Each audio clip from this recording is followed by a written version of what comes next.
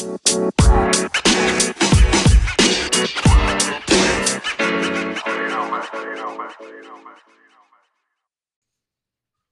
and welcome to God's Gym, the podcast where we consider how we can reach our full potential as human beings, physically, mentally, and spiritually. Jesus says he has come that we may have life in abundance. And we ask, what is abundant life and how can we live it? I am Mark, an Army chaplain, and with me is Paul, an Army scripture reader. And today we're going to begin to talk about the Bible. What is the Bible? Why does it exist? What is it for? And how do we use it? But before we get to the Bible, I want to talk about another book that I'm reading at the moment called Can't Hurt Me by David Goggins. David Goggins was a US Navy SEAL and an elite athlete, and he talks about the 40-60 rule. And just briefly, the 40-60 rule says, when you've gone as far as you think you can, when you're just at the end of your resources and you can't take another step, he suggests you've only actually tapped 40% of your resources and that you have another 60% left. And he applies it to all kinds of endeavors, not just to physical ones, although this is a man who runs ultramarathons on a regular basis. I'm not sure daily, but he does it quite often. Now, 40% rule is the idea that when your mind is telling you to quit, that your body has actually only used up 40% of its potential.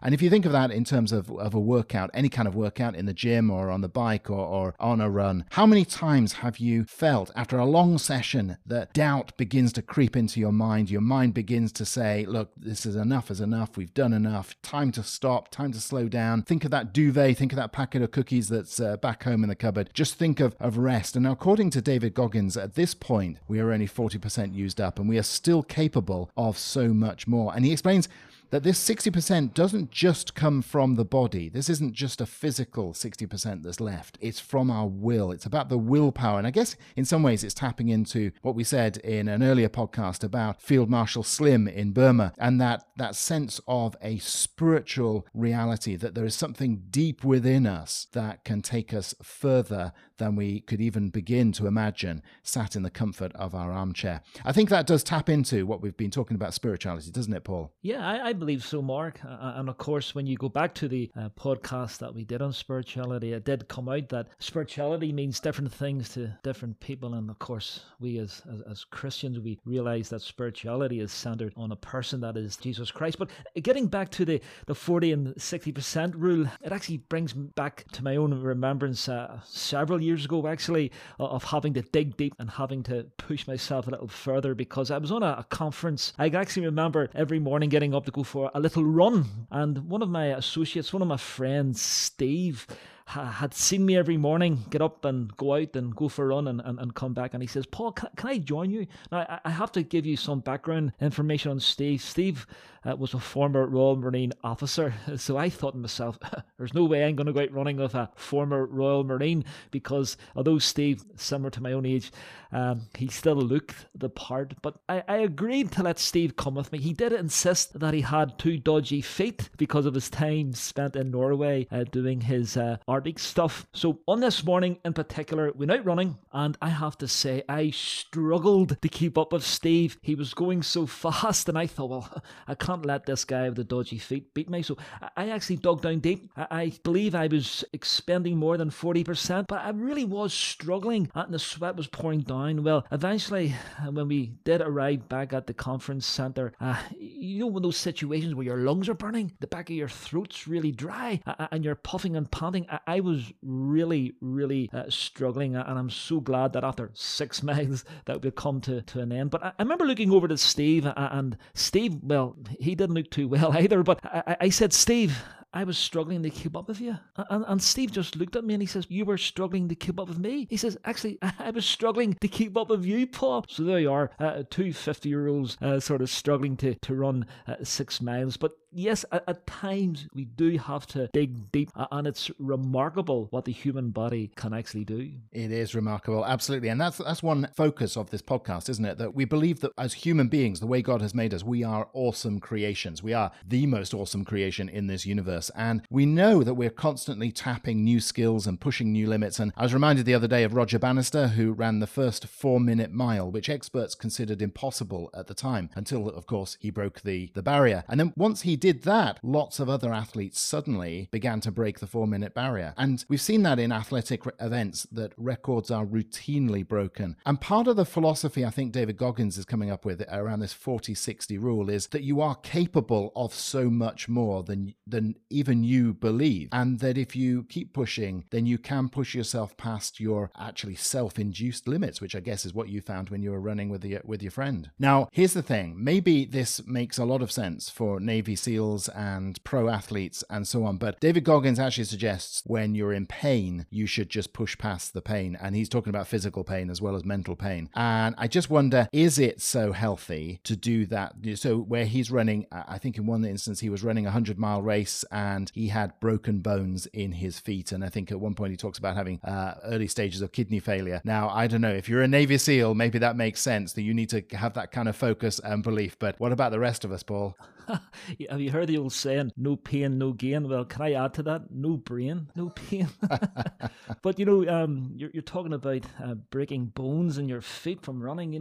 I'm actually reminded of a strongman. I think a couple of podcasts ago I talked about Terry Hollins, who was a strongman. Well, I have to mention Eddie Hall. Eddie Hall, born and bred in Stoke, and he's a strongman. He has many, many crowns to his name. He was the world's strongest man in 2017. He's been the UK strongest man, Britain's strongest man. But listen, back in 2016, he achieved the unbelievable record of deadlifting. Now, deadlifting 500 kilograms in old money. That's 1,102 pounds. He actually deadlifted that. That's a world record. And actually, he passed out after he had done that. And of course, I'm led to believe that he had impaired vision for the time. And so, yes, people put themselves through the most unbelievable things, and they achieve at times these things, and it is absolutely staggering.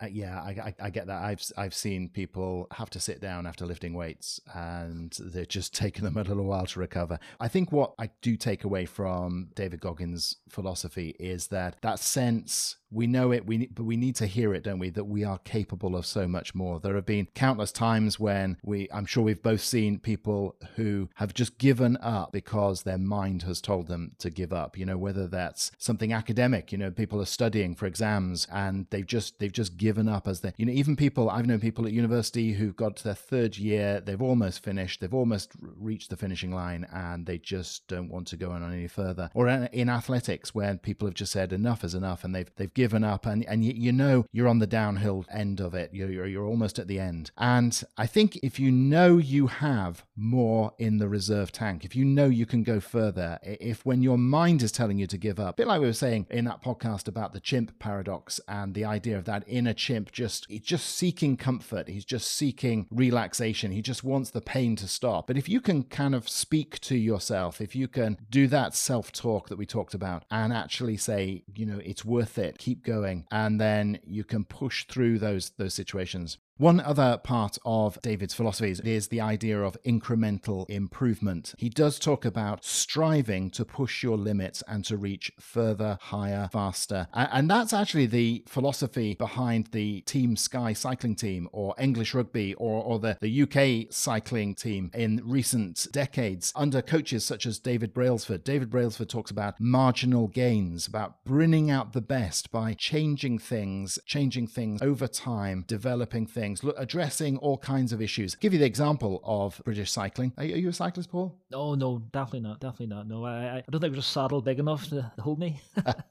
Well, no comment. But the British cycling team changed in 2003. This was an organization that hired David Brailsford as its performance director. And at the time, professional cyclists in the UK had, well, in terms of one commentator, endured 100 years of mediocrity. I'm not quite sure that's true, but British cyclists since 1908 had won a single gold medal in the Olympic Games. And the Tour de France, in 110 years, no British cyclist had ever won the Tour de France. In fact, the performance of British riders had been so underwhelming that one top bike manufacturer in Europe refused to sell bikes to the British cycling team because they were afraid of how it would affect their sales if other professionals saw the British using their gear. I mean, that's quite embarrassing, isn't it, really? Oh, Absolutely. So Brailsford and his coaches, they began by making small adjustments that, you'd expect. They started to redefine the bike seats. They started to look at the way the bike was set up. I mean, all of the things that anyone who's into cycling will begin to address over a period of time. Now, I want to focus on his work with Team Sky in particular and just look at some of the adjustments that they made in that regard. So in Team Sky, they looked at obviously the setup of the bike. They looked at the clothing. They got people into a wind tunnel, looked at the shape of helmets and all that kind of stuff that you would expect that,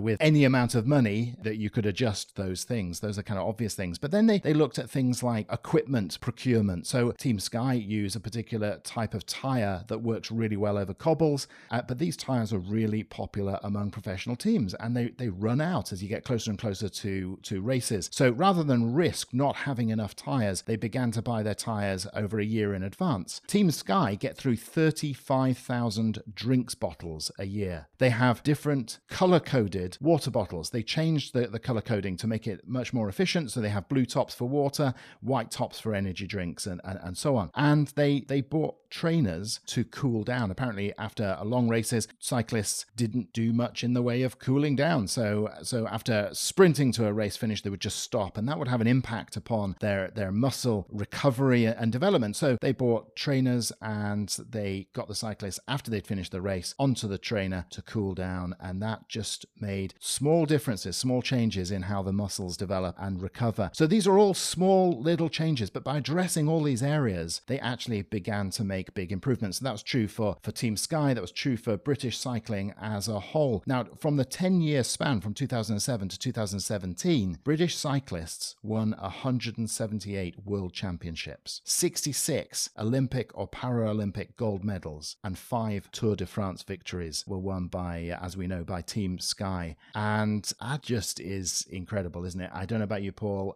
I know you said you're not much of a cyclist, but doesn't that make you want to get out on a bike? What, you want me dressed in lycra, tight shorts and funny shoes? Mark, you'll have to give me the gym and strongman competitions anytime. But look, can I just bring it back a few moments back to that Eddie Hall and his 500 kilogram deadlift? People had always said no one will ever lift such an enormous weight.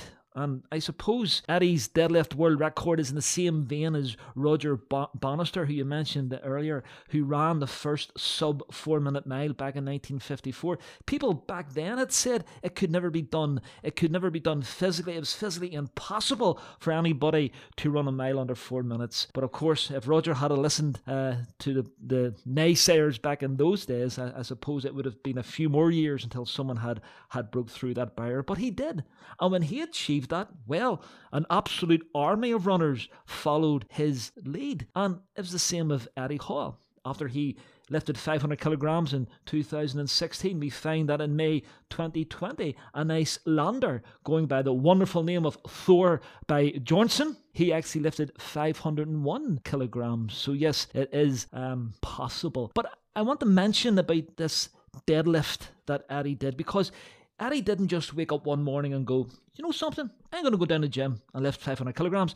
No, Eddie was a fantastic deadlifter anyway. But what he did was this. He had a plan. He had a blueprint that he was going to follow.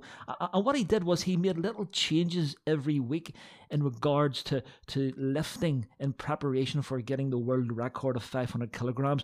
And usually what he would do was this. He set his target on 500 kilograms. And on week 1, he would lift 65% of that. And then on week 2, 70% of 500 kilograms. And so on and so forth, that when he got to week 5, he had dropped back down again to 60%.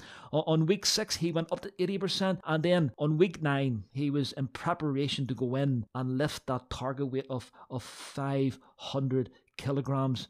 And as I've said, in July 2016, he achieved that world record. So I suppose in looking at Eddie Hall, he had an effective program, and that involved a well-planned progression, small steps along this journey, which enabled him on that day in question to lift 500 kilograms. It's interesting, isn't it? You wonder what the effect of belief is in all of that, whether that is mental. So, once Roger Bannister breaks that limit, which you think is a physical limit, then suddenly everybody, well, not everybody, but lots of elite athletes begin to break that barrier and even go beyond, don't they? And as you say, 500 kilos is... Yeah, and what that did was, you and I will never lift 500 kilograms. Well, I know you won't. Maybe I'll give it a try. But what it did, it spurred other people at lower weights, at lower ranks in the strongman world to say, well, you know something? If Eddie can put his mind to that and make small changes in his training, then I can do that for myself.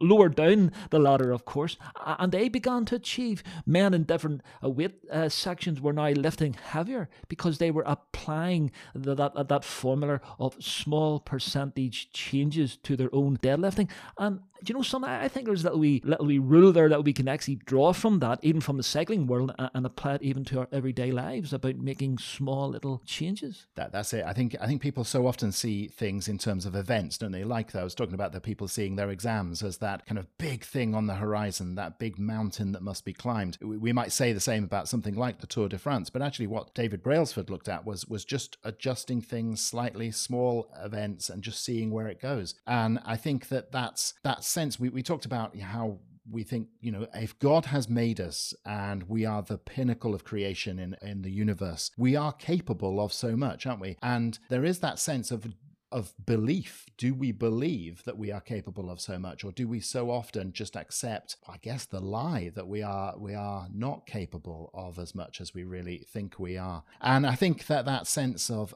being able to change things, even just in a small amount. So people like Roger Bannister can be a great inspiration to us. And as you say, I'm never going to run that fast, and hopefully I never need to run that fast. But actually getting out there and running, doing something and enjoying it and going further than I perhaps even thought that I was capable of. Paul, let me ask you, what are the 1% changes you could make in your life? Mark, I actually read a comment recently where someone asked, if I improved every area of my life by 1% each day, what would the result be in a year? Just ponder that for a moment, because that's certainly worth thinking about. I'm not a mathematician, but you do the maths as well. Just imagine every part of your life being 365% better. Here, see if that was me. I think I'd be applying for a job in DC Comics or the Marvel Universe, becoming a superhero. But realistically, there are areas in our life that do need to be tweaked. You know what they are, Mark, and I certainly know what areas in my own life need to be tweaked. For instance, I had a friend who used to complain that he couldn't get up in the mornings. He found it hard to get out of bed, and I remember a pastor friend of mine in church actually saying to this guy, listen, the answer to late mornings is actually early nights. When you think about it, that's true, isn't it? If you're struggling to get up in the morning, then maybe you should get to bed a little earlier at night. But yes, we can make little 1% changes in our lives. Small improvements, I have to say, they are believable, they are attainable, and they are sustainable. But yes, we can make changes in our life for the positive. And again, another quote is this: persistent perseverance and continuous improvement are the ingredients for forming a successful life. Just even think about that for a moment. It is. And I think if you see things as an event in your life, or if you see things as a goal or a target, then it becomes quite a big thing. But if you think about stepping back from that and just looking at the small changes that you need to make to get to that event or that goal or that target. So I think about every new year, I make a commitment to read the Bible in its entirety in the year, and I break it down 365 parts, and I begin the new year with great gusto and great energy and great commitment, and it's all very good. And then you go back to work, and things start to press in and deadlines start to come, and eventually that begins to slip, and then you think, I just need to catch up and read a few more chapters or a few more books, and then I'll be caught up, and before you know it, you're almost tempted to give up, because actually you're not going to read the Bible in a whole year because you've just allowed yourself to slip, your timetable to slip, and so on. But actually, if you just actually read a little bit of the Bible when you can, then before you know it, you've read the whole Bible. Yeah, I think it's about setting realistic and attainable goals. But I suppose the main thing is doing something that you actually enjoy. I realize that in the work environment, sometimes we don't enjoy what we're doing. But all in all, we need to set things that are achievable and, of course, enjoyable as well. It's almost like, again, we mentioned this before about the development of habits. So that the more that you practice something, the more that becomes part of your life, becomes normal, doesn't it? So if you practice good habits, then they become part of who you are as a person. I mean, you mentioned there about reading the Bible where you get behind and you think, oh, play catch up. My experience says, oh no, I've got so behind, I'll not bother anymore. And then you fall off the edge and you don't read maybe until such times as you I better get back to this.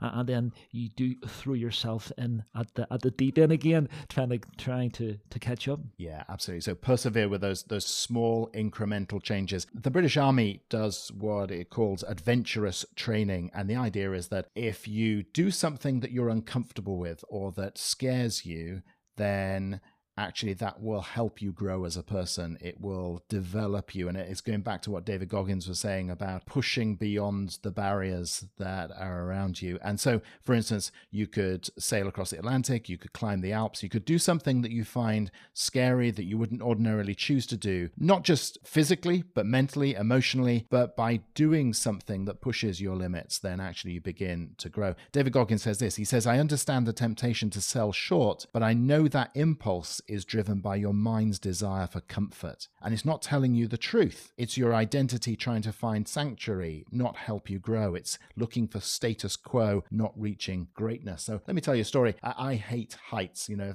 even sat in this chair, if I look down at my feet, I feel a little bit dizzy. But once I went off with the army to do some abseiling. I don't know why, for some reason, thought it was a great idea. Now, abseiling is effectively walking backwards off a cliff with a rope. And, sounds perfectly sensible, doesn't it? But actually, we went to some quarry somewhere. We found a 200-foot cliff, sheer drop. We strapped in. I think someone did have a safety rope holding me, and they just basically asked me to walk backwards and walk all the way down that cliff backwards. Now, not liking heights, didn't enjoy it, especially when I got to the top and realized what a big drop it was. But a verse of scripture went through my mind. I can do all things through Christ who strengthens me. And I said that every step of the way, all the way down that cliff. Just if God wants me to do this job, if he's brought me here, then it's all about him and I'm going to trust him. And I did that all the way to the bottom, got to the bottom, took off the harness, full of enthusiasm and adrenaline, and felt so excited I'd done it. That was incredible. So I ran round back up to the top of the cliff and wanted to do it again. And did you?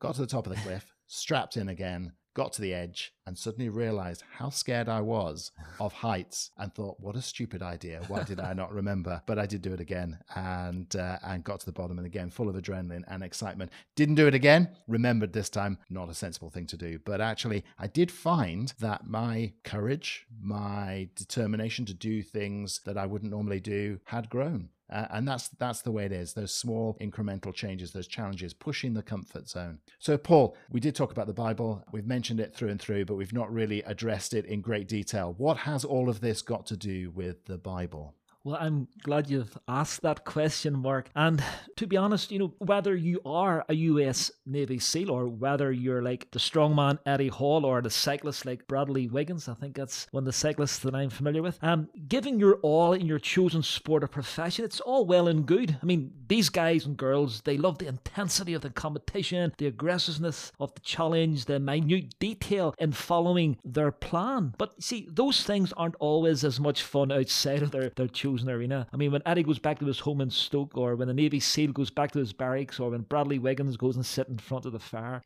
they've come away from that environment where all the intensity and all the following that their plan is all about. And to be honest with you, Mark, it is tough to have a steady plan for life when things change or things don't seem to work out. And if Eddie doesn't hit his target deadlift, what does he do? Well, he just adjusts his training. If Bradley gets a puncture, what happens? Well, the support team, they step in and they'll change the wheel. And so here's the question in relation to the Bible. What's the plan when things go wrong in our life and keep going? What happens when we can only seem to give that 40% or even less? We all want to live exciting and enjoyable lives. Well, I certainly want to myself, but there are always situations and there's always problems getting in the way of that, in the way of our plans, in the way of our wants, in the way of our wills, I suppose. So what's the answer to life when there are so many different voices being heard out there suggesting plans for life, suggesting how we should live our life, suggesting the route that we should travel and the way that we should go? I mean, Mark, here's the thought. What about the plan for life? I mean, for your life, for my life? I mean, are there options? I mean, what are the options? I mean, where can we go to, or where can we turn to for answers, for guidance? Or I suppose, in the words that are familiar to our sports people, where do we go for coaching? Where do we go for encouragement? Where do we go in order to learn how to give more than that 40% that we're talking about? You know, can I suggest that the Bible, it's not just an option, it is the option. If you ever wanted a blueprint for life, well, I believe wholeheartedly that the Bible is that blueprint. And when you break it down and when you do dip into it, and you soon discover that there is a message for you and for me in regards to our life and how we live our life.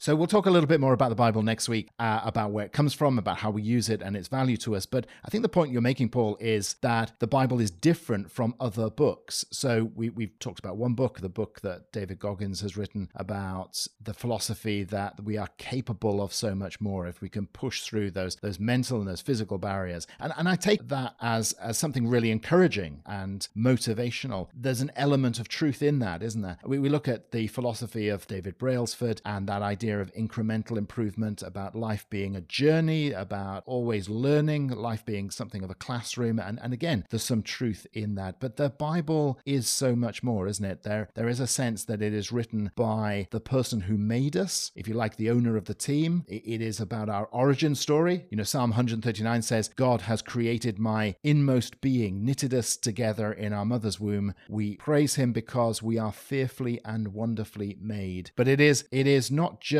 about where we come from. It is a guidebook, isn't it? As we said right at the beginning, Jesus said, I have come that you may have life and have it to the full. So the Bible talks about discipline. It talks about winning. It talks about losing. It talks about perseverance. It talks about sportsmanship and ethics. And I think importantly, it talks about ultimate values. As you say, what is the plan? What is the plan for our lives? But also for me, I think it is just encouraging because it is a personal letter from the greatest coach and the greatest mentor. You know, when Jesus looks at his disciples and he says to them, all things are possible with God, whether we're abseiling off the top of a cliff and hating every moment of it, but we can do it because with God, all things are possible. Deuteronomy chapter 31 says, be strong and courageous. Do not be afraid or terrified, because the Lord your God goes with you. He will never leave you nor forsake you. That's just incredibly supportive and encouraging, isn't it? Absolutely. And to think that there's a message there for you and for me and for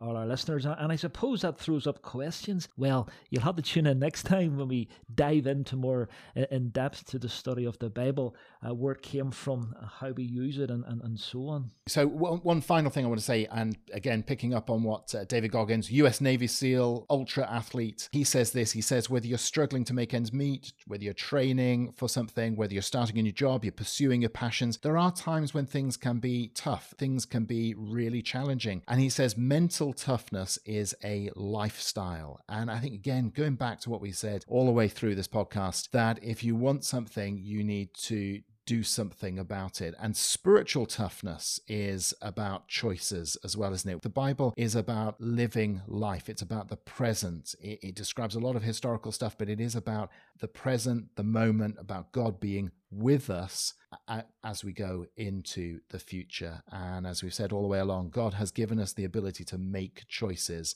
and it's down to us to make those choices. We have options. Well, Mark, I suppose my final words would be, whatever your blueprint life is, just remember, just take it one podcast at a time.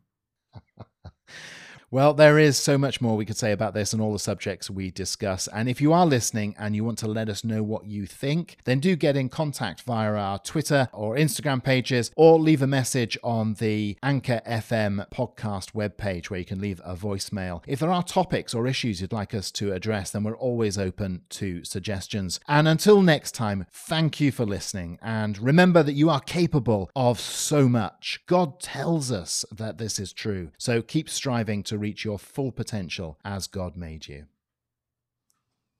You